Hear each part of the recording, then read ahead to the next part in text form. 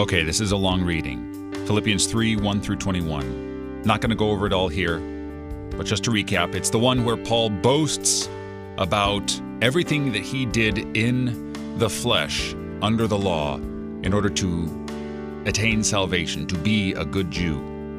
Circumcised on the 8th day, of the people of Israel, the tribe of Benjamin, a Hebrew of Hebrews, as to the law, a Pharisee, as to zeal, a persecutor of the church, as to righteousness under the law, blameless.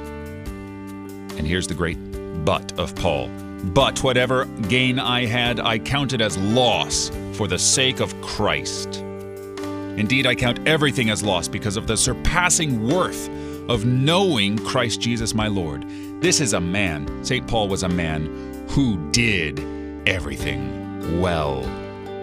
And yet, on account of Adam's original sin, which he has passed down to every person, Paul reckons all these things nothing compared to simply knowing Christ as Lord. And so he throws it all away, as we ought to throw all the things that we strive to uphold that are passing away in this life. No, help your neighbor, yeah, but your collections, your things, your works.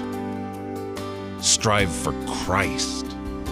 You're listening to Oratio, part of your morning drive for the soul here on Worldwide KFUO, Christ for you, anytime, anywhere.